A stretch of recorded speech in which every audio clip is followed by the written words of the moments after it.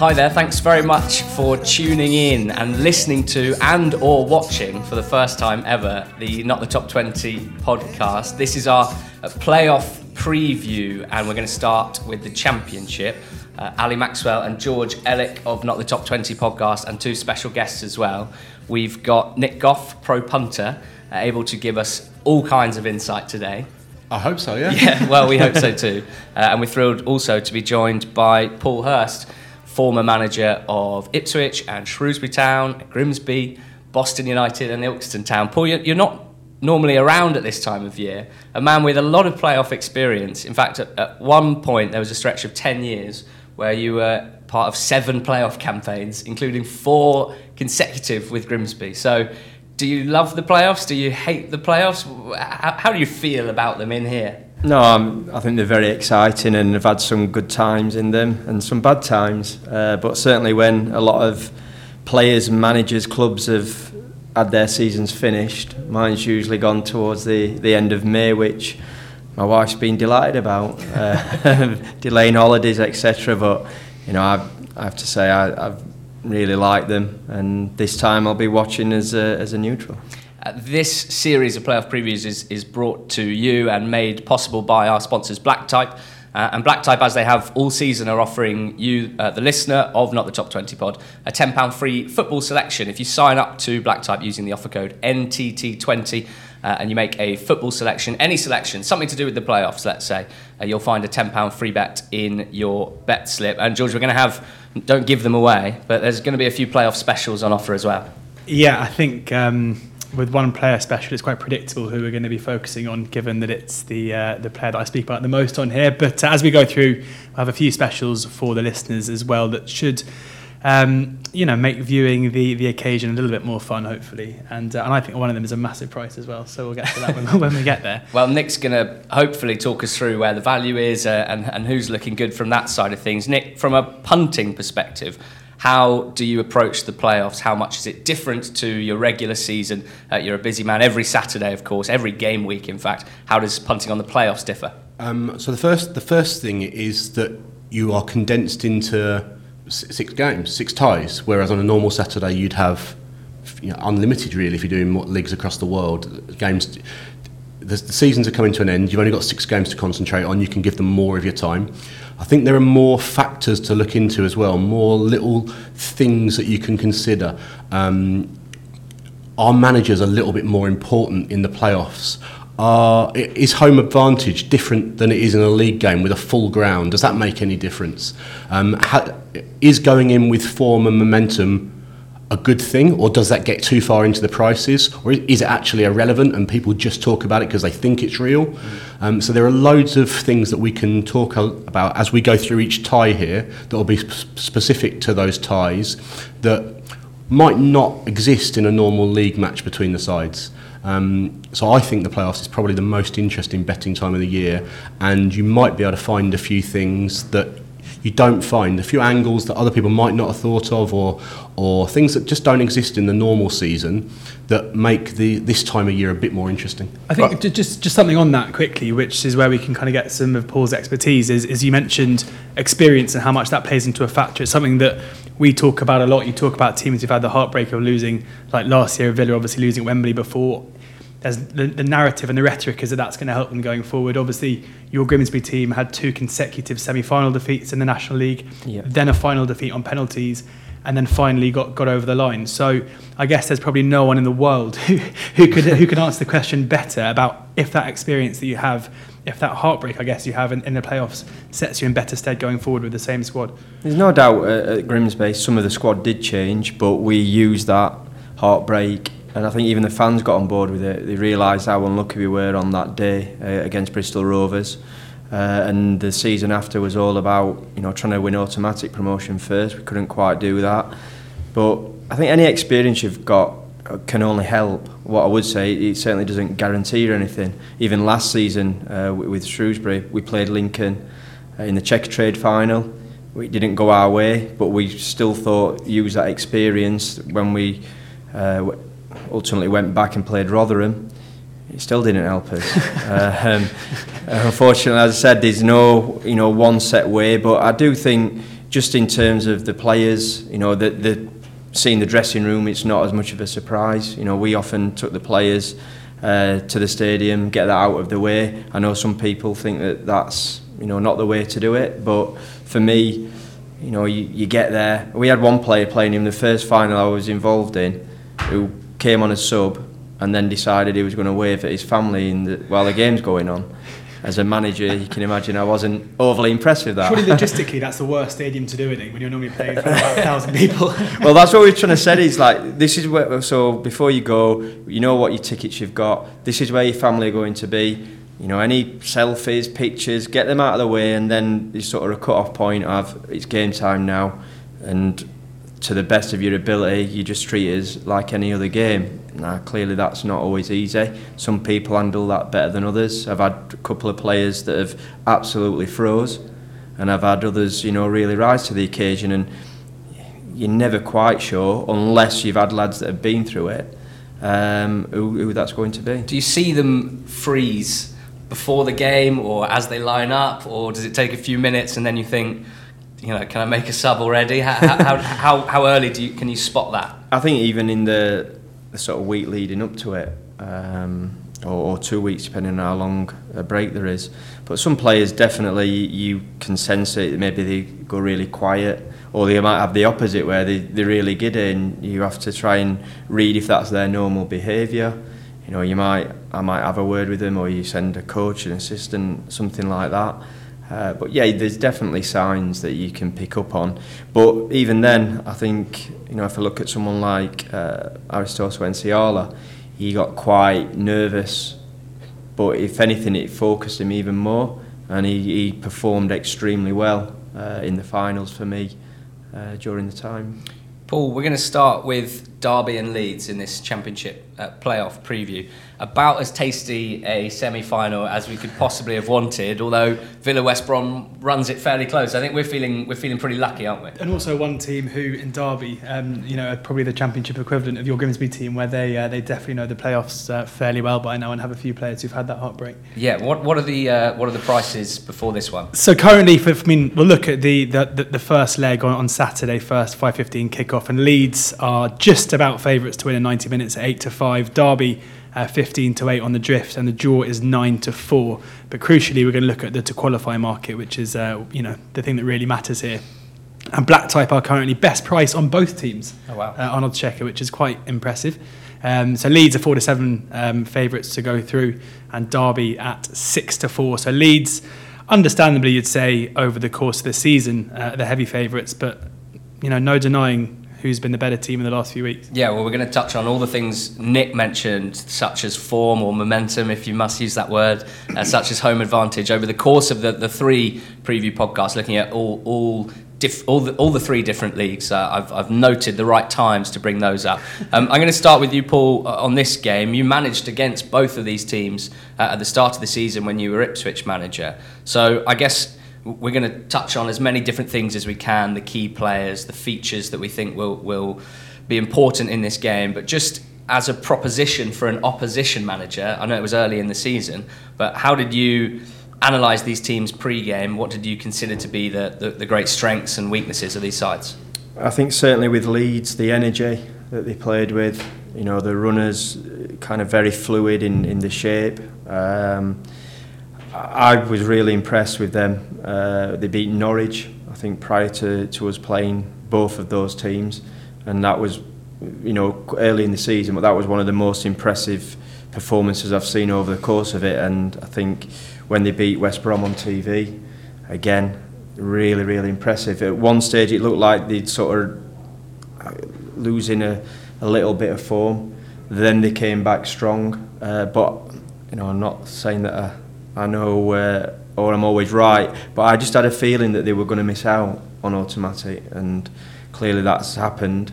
I don't know, I've just got a feeling that it might not be the fairy tale end that Leeds want, but I guess we'll find out. In Derby, a team, lots of younger players in there with a mix of a bit of experience, keep the ball very well, very patient at times and probing.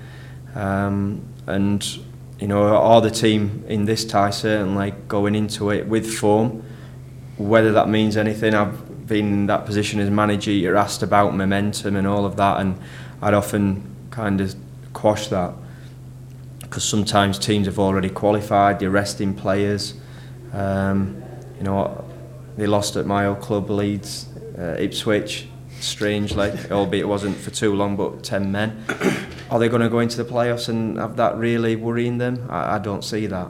It's hard to imagine, isn't it? Like, when they step out on the pitch on Saturday evening, it's very hard to imagine that that's going to be playing in their mind too much. And maybe it has a less obvious effect in the build-up and the atmosphere around the place, but this is why it's great to have you on. I'm not sure how much I believe that will affect them in this semi-final. Well, I think this is one for Nick, where you have to think always when you're looking for why something's a bet, if you've got an edge, and if Leeds' price is as it is because of 3 or 4 results that are irrelevant, then surely that's where you've got to look.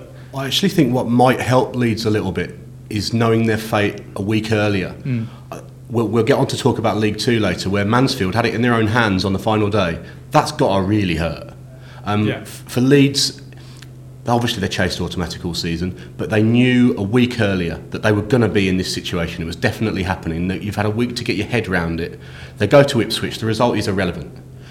So yeah, they would have liked to have won, but I don't. That's not going to be factored into my thinking at all. Whether they've won 5-0 at Ipswich or got beat 3-2, I don't think that matters when we get to the derby game. I think the most important thing in the Championship playoffs from our perspective is we've got 2 real treats. We've got the 2 ties we really wanted in terms of storylines. Got to mention Spygate.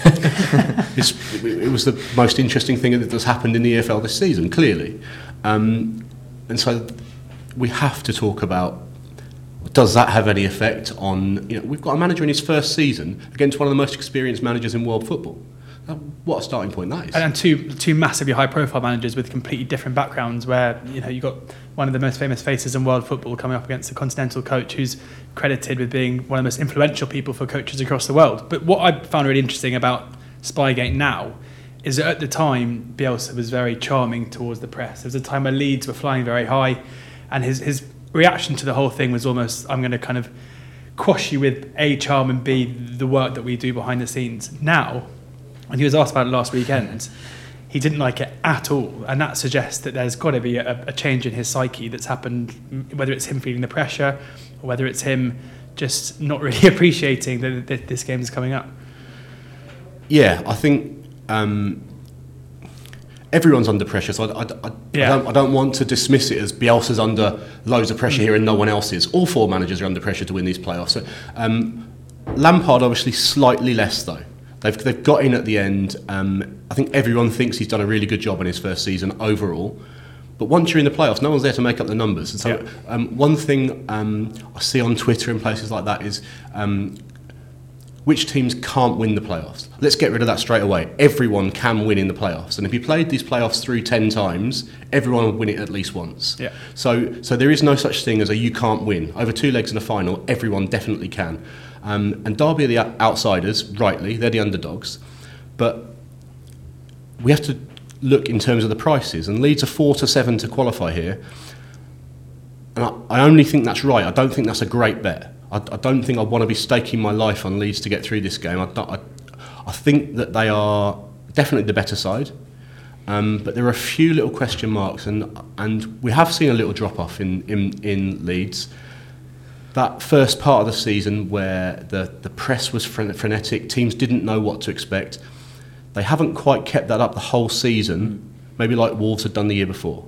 They have had a bit of a drop-off. They were only the 3rd best team, and it's going to be a real grind to get through. Presumably, as a pro punter, you will, as we try to, but maybe with fewer resources than you, be up to date with the underlying numbers and use those to some extent. It's part of the package, yeah. You have to be aware of all of the statistical analysis of both sides. So how do these 2 teams rate? And how do you work out which chunks of the season? Do you look at the season as a whole, or do you look at the last 10, 20 games? So the last 10 and the last 12 are most relevant to me. But I will look at season stats because there is a possibility that something that existed earlier in the season could raise its head again. the most interesting thing for me about this game, especially for the first leg, is that Leeds games have been quite cagey. I think since the beginning of April, they've only had one game that's gone over 2.5. If you ignore that Ipswich game, because I don't think that's relevant. And the only game that's gone over 2.5 goals since the beginning of April was Wigan at home, which was a hell of a freak game. Yeah. Every other game has been unders. I think with so much at stake in this first leg here, I wouldn't be surprised if this is very cagey, a low-scoring first leg. That would be. I don't see a big bet at the match prices or the qualify here. I think it's about right. I think Leeds are rightly favourites, but they're not too big. I think if I'm having a bet the first game, I'm going to be against goals in the first leg. I wouldn't be surprised if it was 0-0, to be honest. Yeah, George, you've had an interesting relationship with Derby this season in terms of the way that we've discussed them on the podcast.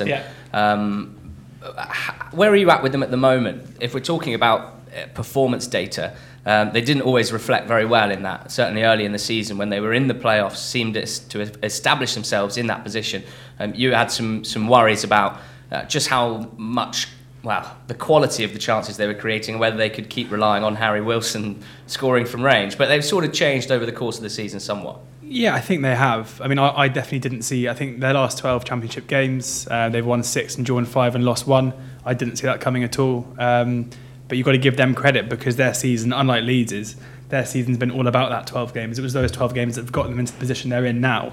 Crucially, I mean, not to keep banging the same drum, but there are certain players we've seen have a massive impact on their team seasons this season. Pablo is one of them at Leeds, Jack Grealish is one of them at Villa, and Mason Mount, even though his individual statistics may not be quite as impressive as those two in terms of just sheer output, when he plays, Derby generally pick up more points than when he doesn't. When he was out of the team, they really, really struggled, and that was what nearly derailed their season. I think part of that was because also Wilson had to come inside into a position where he was less effective as well. So his return's been very important. I still, given their form at the moment, I think it's hard to rule them out, as Nick says. I think that they're the rightful outsiders here, and I think that Leeds' possible potential and return to form would see them probably get through here quite fairly comfortably. In terms of a cagey game, just going on to the goal line odds, under 2.5 is 4-6, over 2.5 is 11-10, under 1.5 15-8, overs is 4-11, and the 0-0 is currently 6-1. So you can see that it's reflected in the odds. This is going to be a low-scoring game. The juice there, I'd probably say, is under 1.5 at 15-8. But yeah, I agree. This is going to be one that's maybe exciting for the narrative, but maybe not necessarily for the goal fest. Yeah, I think one thing on Lampard before we move on, I've been really impressed with how he's almost matured as a manager so quickly. Yeah, I'm listening to his post-match press conferences in the first couple of months.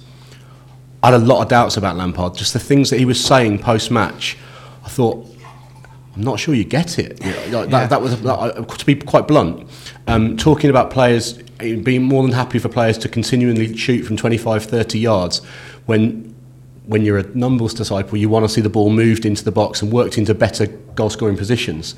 And I heard him a few times saying that if you don't shoot, you don't score and things like that. And they're little red flags to me. I don't necessarily like to hear that kind of stuff.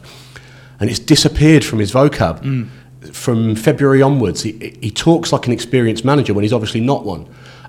So there's a case for me of having to revise your opinion on someone when the facts change. I didn't like what I was hearing early doors, and I've changed my mind. Actually, I think he's, it's not that much of a surprise. He's just a winner as a person, obviously, and he's adapted and has grown and has learned, and he's gone like he must see everything all day, and he's learning all the time, and he's developing into a really good manager. When I wasn't sure that's what he was at the beginning, so you've got to just say fair play. I suppose it's not a massive shot that Frank Lampard would be happy to see people shooting from 25, 30 yards. that was the concern. Yeah. Don't think these 11 lads are Frank Lampard because you're not going to get the same output.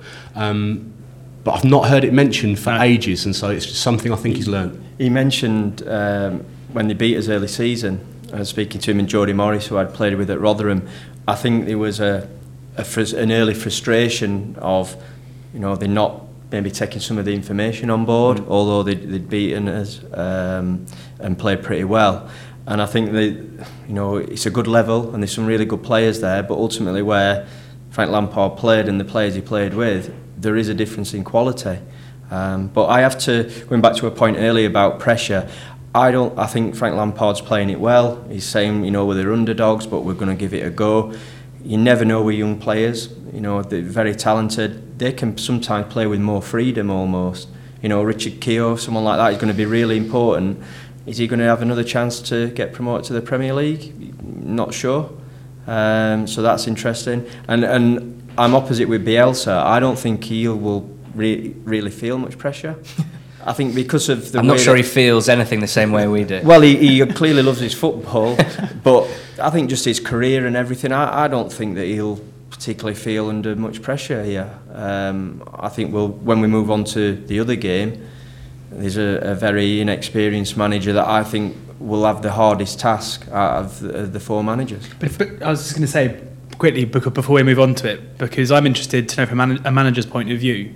You've got one team here in Leeds, the away team, but the favourites to qualify from the match. In the other game, Villa are the home team and favourites to qualify. There's no away goals rule here. Would you prefer going into a match to be playing at home first and try and get that advantage, or coming back? This was always a conversation that sort of we had with the chairman and things like that, and they wanted the second leg at home. I guess last year we qualified with that routine.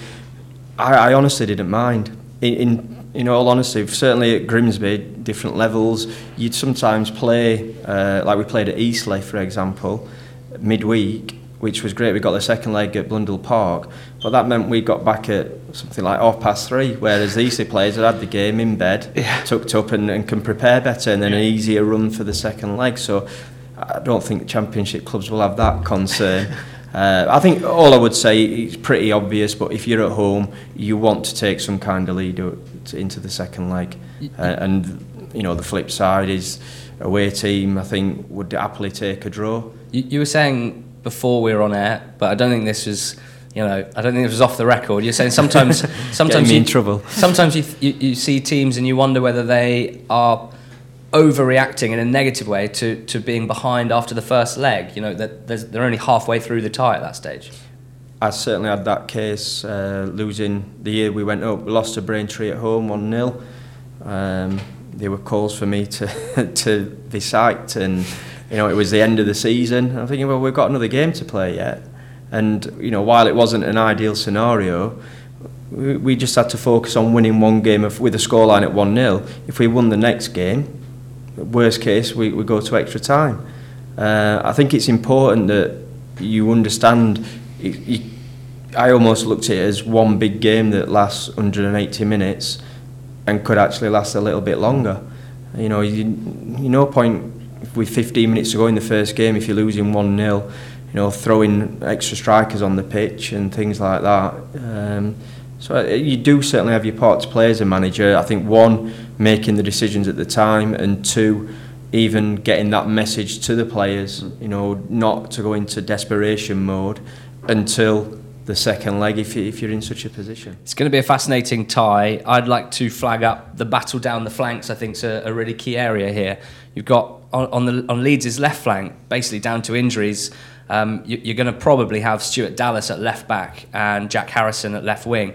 And for me, there's a huge difference in how effective they are, both attacking and defending down the left side compared to the right side, where you've got Pablo Hernandez obviously tucking in and Ayling overlapping. I think there's a big discrepancy there for Leeds, a big imbalance between how good they are on one side versus the other. And from a Derby perspective, well, their right-hand side really strong in attack, with Wilson coming inside and Bogle going outside. He provided a great cross against West Brom for Waghorn. And on their left side, you've got Malone and Lawrence. And Lawrence is going to have to work very, very hard to keep a hold of Ayling. So there's a lot of quality players all over the pitch. Something that people don't necessarily say about him too often, I would say, as well. Well, quite. And when we're talking about players who don't always make the best decisions in terms of shot locations, I mean, there's a lot of talk about Wilson, but Lawrence he shoots from anywhere, and he doesn't score at quite the rate that Wilson does. But he looked like he's hit some good form in the last few weeks of the season. Let's move on to Villa against West Brom. Another properly tasty tie here. George, what are Black Types saying price-wise for this game? So yeah, Villa the favourites to qualify at 4-6. West Brom is 6-5. That 6-5 in West Brom is the best price out there. Short as even money elsewhere, even odds on in a place. And then in the game, the first game on Saturday at 12:30, Aston Villa are being backed. Currently even money with black type, odds on elsewhere. 5-2 the draw and 11-4 for the Baggies. Nick, as a Wolverhampton Wanderers fan, I think the answer is neither. If you're asked who you want to win, but how have you? What do you make of this team? What do you make of this tie? I think Aston Villa should actually be shorter. I think that they are a really strong bet here. This is a strong stance of yours. I'll be on Villa to qualify and to win the first leg. If you can get evens to qualify, whenever this goes live, just get it, because I don't think it goes off odds against or evens. I think if you cast your mind, I think it was mid-February, the two ties met at Villa Park. West Brom won 2-0. That's right. And moved 13 points clear of Villa. What's happened since then? Yeah. I think it took Dean Smith a little while when he came in to figure out everything he needed. He's got his biggest club he's ever managed by a long way. It's taken a little while. Plus the Grealish injury. Let's not understate that. That was big. He was out for a long time, and when your best player's out, that's always going to be a problem. Never heard of him. Sorry. For in case you didn't know, I basically only support Jack Grealish in football. I kind of picked up on that, fine. yeah. I think by late February, early March, Smith had got them where he wanted them. The penny had dropped with the players. They all knew what was expected of them, and everyone was coming back to fitness. And he's got us. He knows what his best team is. Not only does he know what his best team is, he has impact, game-changing players on the bench. West Brom are the team that have come down from the Premier League, where you expect to have the slightly stronger, deeper squad. It's not the case in this tie. And we can talk about things like form. Yeah, Villa went on this run of 10 consecutive wins, whatever it was. But don't use form and momentum to mask the fact that they're now just the better team. Not only are they the better team, but we've got to have question marks over James Shan. I think Paul's probably going to alluded to the fact that how much pressure he's going to be under. No one really gives him a chance here because no one knew who he was 6 months ago, and that's got to be all this adds up to me to people talk about the lottery of the playoffs. The playoffs is not a lottery. If you prepare right and you're the better team and you do the right things, and a little bit of luck 'cause it's just 2 games of football, the team that do the right things will come out on top more often than they don't, and I expect that to be Villa here. Paul, what have you made of that managerial situation at West Brom? Darren Moore leaving and a lot of opinions on both sides. That was incredibly harsh, or actually there were many reasons why his West Brom team didn't look like they were fulfilling their potential, and the importance of a promotion perhaps from board level. What can't be argued is that surely the board had to have someone lined up. They didn't have someone lined up, and now Jimmy Shan heads into the playoffs. Do you feel like he's kind of been chucked in at the deep end? He has, but at the same time, what a fantastic opportunity for him. As you said, he'd worked with the 23s. He comes across well, but I do think this is one hell of a job that he's got. I think what he has got at his disposal is some very good players. Both teams score goals. They've scored a lot of goals this season. And I think it's those players that are really going to have to stand up. Clearly a manager is going to have his part to play, pick the team. Michael Appleton's gone in there. I'm sure he'll be drawing on his experience as well. But it is a strange situation that West Brom have found themselves in. I think most people would agree it was harsh with Darren Moore. At the same time, I think most people would argue, certainly early at the start of the season, that West Brom had the best squad of players. And you look at some really talented individuals. I was a bit concerned watching the game against Derby at the weekend. Yes, they were in the playoffs. Derby needed that win more. Robson Carnu, what a ridiculous sort of decision he made. Yeah. That's something else that adds to the manager's problems. So I'm with the lads here. Villa have got to be favourites, I think, to get through this time. Paul mentioned the game against Derby. We talked about it on the podcast on Monday when we recapped the final day, and it wasn't the first time we've kind of said this season that this West Brom team are very hard to work out. They have clearly finished in a good position. They've scored a lot of goals, and yet when you watch them, you don't really feel that this is a particularly good team, and I mean team in the true sense of the word. I mean, Jay Rodriguez and Dwight Gale scored 55 goals between them this season. That's unbelievable, and it just goes to show the quality of this squad. I think an interesting thing about Michael Appleton coming in, not looking to be biased, but when we spoke to him on the podcast, he said that his kind of managerial philosophy was get your best players on the board in dangerous positions. And I think that's exactly what this West Brom team needs, and what it hasn't had this season. A lot of times we've seen West Brom fairly stale in midfield and keeping the ball in areas where they weren't dangerous. There was that stat doing the rounds early on in the season where they were just far more successful playing on the counter-attack. There was, of course, that 4-1 win against Leeds where they broke a kind of frightening pace and got the players that we've mentioned into positions in dangerous areas and in space, and they could capitalise on that. So I think his arrival into the fold can only be a positive one for Shan. I think the way he thinks about football and his affinity to the club should really help them. But just going back to what Nick said about that West Brom game, it was something that I flagged as a bit of a watershed moment for Villa's season as well, where after that 2-0 loss, Villa conceded 32 goals in 17 home games, which was the most of any team in all 4 leagues, which is perplexing, like how that team with that squad of players managed to concede so many goals at Villa Park. Since then, they conceded just 4, 2 of which came on closing day against Norwich. So you can see there how much they've tightened up, how much they've improved. And as you say, they're just a totally different team now to what they were even when Smith first came in and they had that mini run pre kind of February. They're just a better team now.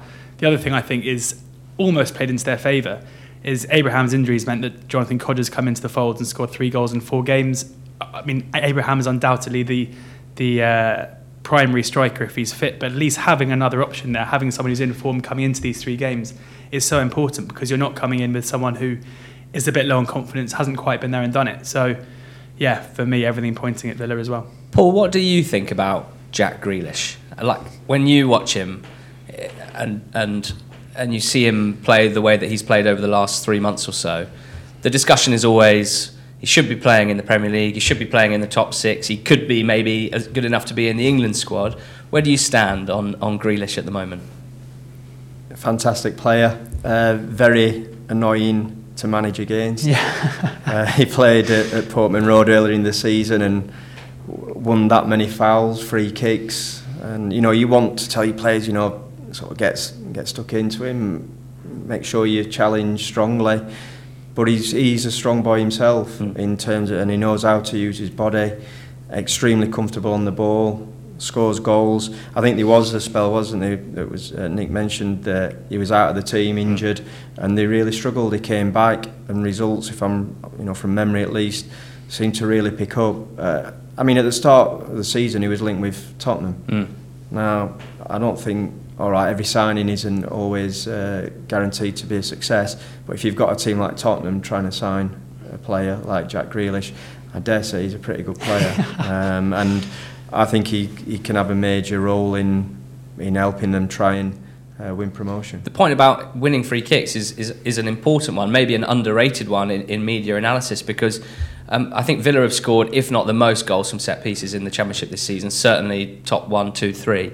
And the delivery they have from Hourihane and McGinn, and the size that they have, especially with Mings as well, but their strikers, Codger and Abraham, both good in the air.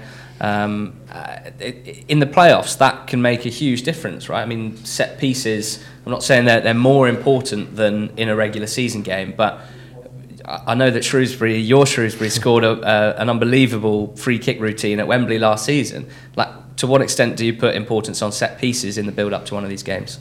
I think the same as any other, but you perhaps get just a little bit more time to do that, focus on them, maybe come up with something different.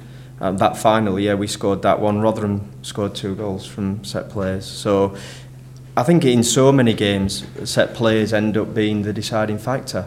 But just generally, West Brom defensively, I think under Darren, he was very open and expansive and maybe let teams in for opportunities and goals a little too easy at times. But he haven't got a great defensive record overall, and I think Villa will just be too strong. It's interesting, isn't it? Sorry, George, their defensive record, they do look shaky at times. They haven't ever looked that convincing. Hegazi sometimes just has a game where he shuts everything down, but I was watching Kyle Bartley on the weekend against Derby completely lose Waghorn for the opening goal, and that's got to be a bit of a concern. They've had different styles in the way that they play out of the back. certainly a short passing game for the first half of the season, definitely, which caused some real concern at times amongst the fan base, and they gave away some costly goals. When you've got Gale and Rodriguez, clearly your two star players, and they both, I think it's fair to assume, want to play through the middle and therefore together through the middle, do you have to basically sort of reverse engineer your whole team towards getting the ball up to them? I think that's always going to be the temptation. You know, people have said to me in the past about, you know, you need to get your best players out there, and if that means changing what your ideal system is. But ultimately, it's got to be what's best for the team. You know, if you fit those two in, can you, you know, change things around elsewhere? And like I said, they have. I think Darren was quite happy to change systems at times, but I do just wonder, are they quite, you know, settled? I'm not sure they are. I think Matt Phillips came on at the weekend. He's a big player for him. He's very, you know, very quick, powerful, can nick a goal. I think you can't rule them out because of the players you just mentioned. But I do think, again, I'm not sure they're quite in the right place. But they have got players that could just produce, you know, that moment of magic, brilliance to get them through. Leaning towards Villa as well, George? Yeah, I mean, I can't believe we nearly spoke about Jack and I didn't even say anything. But I was. I think you've said it all before. Well, I was just going to say there was an interesting in the Leeds game, the now famous controversial Leeds game, where a lot of people said that he had a quiet game, and he did on the ball, but he also was fouled 7 times in that match, 5 of which came in the final third. And it was a similar story at Wembley last season when Fulham dominated that game, and Grealish again was fairly quiet, but was still the best player on the day for Villa and won untold amount of free kicks. And I do think that, given the fine margins of the playoffs, when you know you're going to have 6 or 7 opportunities per game to get the ball in the box from one player's ability to get fouled, before you even talk about his other strengths, that's fairly important. Yeah, and he's going to get kicked a lot in the semi-finals, that's for sure. Steph Johansson, if he plays, any yellow card markets you can find, have a look at Steph Johansson. Nick, clearly, because of the inexperience of James Shan and many other factors, you're feeling pretty strong about this Villa side. Yeah, we talked about Hagazi and Bartley, rightly, but I don't think Dawson's had a very good season either. No. And the last few months, the wing-backs, Holgate and Gibbs, I've not been impressed. There's just too many question marks, and I think, we come back to Grealish again, his movement getting between centre-backs and wing-backs here is going to cause a lot of problems. I think this is clear-cut. I don't have much more to say other than I think this is a good both a good match-up for Aston Villa, and everything points to I think building a lead in the first leg that they can take to the Hawthorns. So we've got a couple of questions that have been sent in on Twitter. We've got a very exciting special that Black Type are offering, which is very specific to us, to the podcast, and we think a very exciting one. But we are going to push you all for your picks, essentially. I want to know who you think the final will be, which 2 teams will be involved, and if you feel bold enough, tell us who you think might be heading up to the Premier League next season. So we'll start with you, Paul. We've got Derby Leeds, West Brom Villa. Where are you leaning here? Definitely Villa. The other game, I'm really unsure. I said I've just got a feeling that Leeds might come up short, whether that's in this semi-final or the final itself. If you're going to have to push me, I'll go for a Derby Villa final and Villa to win it overall. And Nick? Not far away. I'm a clear Villa. I think the other game's very close. I'll just go the other way and say I think Leeds will sneak through, but same, I think Villa will probably get the job done in the final. Yeah, I'm a Leeds Villa man. George? Who's going to win it though? Leeds. So yeah, that's what I was going to say. So I'll give you the Black Type outright odds now. Leeds 7-4 favourites, Villa 15-8, West Brom 4-1, Derby 9-2. I agree that the 2 Favs will go into the final, but just the way that I know it was Ellen Road, but it was in the middle of this supposed mini slump from Leeds, and at the end of Villa's winning run, just the way that Leeds probably did shade that game makes me think that if it was kind of picking prices, which is what it looks like it would be, I'd maybe back Leeds. but I wouldn't really be too strong either way. And as we know, Marcelo Bielsa, we've decided, doesn't feel any pressure. So it's fine. That'll be good. Should we do the special as we? Yeah, definitely. Talk us so through the special here. This, George, this is basically, if we're honest, just for you. I can't really. I feel like I can't really back it though. But anyway, it's Jack Grealish to win the Man of the Match award at Wembley at 14-1, which is, so if you go onto the Black Type site, you'll find it there. If you think the Villa are a 15-8 shot to win this, that makes him a supposed 4-1 shot-ish to win Man of the Match if they do win the game as a double, which seems pretty generous to me. But I'll leave it to you guys to decide. Yeah, I mean, it sounds pretty good to me. It's not a bad price. No. Yeah. If you're a Jack Grealish fanboy. Yeah, as we all are apparently. But you know, It's. if you have to write to me to get acceptance to the club, and it's fine. I wouldn't put people off that and say that's an awful bet. It's not. It's all right. Yeah. You probably wouldn't back it, Nick. I'm guessing, just putting value to one side, your feelings toward Jack Grealish aren't as strong, shall we say, as George's. It's weird. Yes, I'm a Wolves fan, and our rivals are West Brom, and always will be. And I still would prefer Villa to win the tie, but there was a bit of an underlying sort of niggle between Wolves and Villa last season, which came because we were way better than they were, and they didn't like it. I like the fact that you look at underlying numbers and underlying niggles as well. Yeah. So I'd rather Villa won, but all of that goes out the window when you're betting. You can't. Every team has to be just a name on a spreadsheet. You can't have any emotion. Yeah. Well, we like the special a lot, and as I mentioned at the top of the pod, and top of the video as well, I've got to get used to saying that, is that Black Type are offering new customers a £10 free football selection when they use the offer code NTT20 upon signing up. So if you like the sound of Jack Grealish, man of the match in the final at 14-1, then that could be a good way of using that £10 free bet. Just give Black Type a go in these playoffs. I mean, any other business, guys? We've had a few questions. I'm putting you on the spot slightly, but Tom asked for one player in the Championship that can make the most impact in these playoffs. I mean, it's difficult between the key players for each team, isn't it? I mean, if I think, for example, that Leeds and Villa are heading to the final, it's hard to look past Pablo and Grealish. But anyone we haven't spoken about that you think's a key player for these teams? This is interesting, actually, because everything we've just said about Villa, if you want the player that can make the most impact, it's Sam Johnson. He's the reason that West Brom could win. If he has two absolute stormers, that's what could the only thing that could help them for me. So if West Brom are going to go up, he'll be the best player in the playoffs, in my opinion. And therefore maybe Keller Roos of Derby as well, who I think is going to head into the playoffs as their goalkeeper, which might be a bit of a concern for some Derby fans. I'd say for Derby, it's basically the two guys with immense Premier League quality in Wilson and Mount, who can, on their day, turn who are the outsiders into a team. You know, they're the two guys whose careers are going to go a lot further than the Championship, and if they turn up on over two legs, if Derby are going to qualify against Leeds, they're going to need those two to perform fairly well, I'd argue. I'd throw John McGinn in there. I think he's had a fantastic season, gets a goal, his delivery, he's excellent, that we just spoke about, could be a big factor. But realistically, I think we talked about the main man. George will be delighted. Yeah.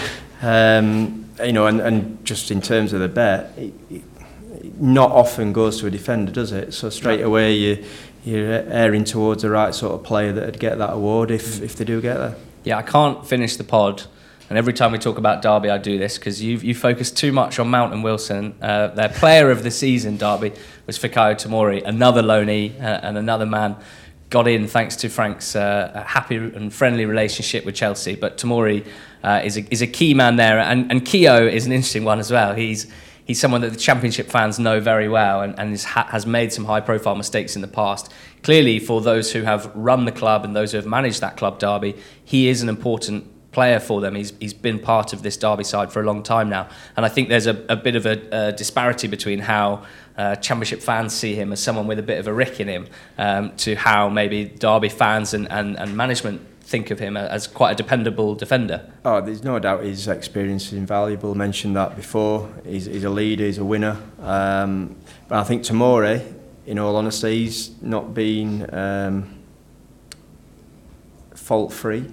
certainly earlier in the season. I haven't seen as much of late, but there's been times when I think he looked like he struggled to get to the pace of the games, or was a little bit up and down in his form when we looked at them, certainly. But I think they complement each other really well, and he did look, or the last couple of times I've seen him, he has looked more assured. He's got that electric pace to make up for his errors, but also for Keogh's as well. Yeah, he can. He is. He's such an asset to have. It allows them to push up the pitch. There were a couple of instances at the weekend. One was offside, but he clearly got back to the ball before the strikers. And as you say, he has had a good season. There's no doubt. But these again are big games for some young players. It doesn't just because they've come from Premiership clubs doesn't mean that they're going to be able to handle that. It's something new for them. Great experience. If they're going to make it to the top, then you think they should handle that. But it'll be a big ask for him. Great. I think that's us done for the Championship. Thank you for watching. Thank you for listening. We have done exactly the same for League One and League Two. So wherever you found this, get involved with our League One, League Two playoff previews. Plenty more where this came from for the EFL's other two divisions. And please don't hesitate to tweet us any questions at NTT20pod on Twitter, at BlackTypeBet as well. Make sure that you are subscribed to the podcast, and make sure that you make good use of that £10 free football selection offered by Blacktype using the offer code NTT20 when you sign up.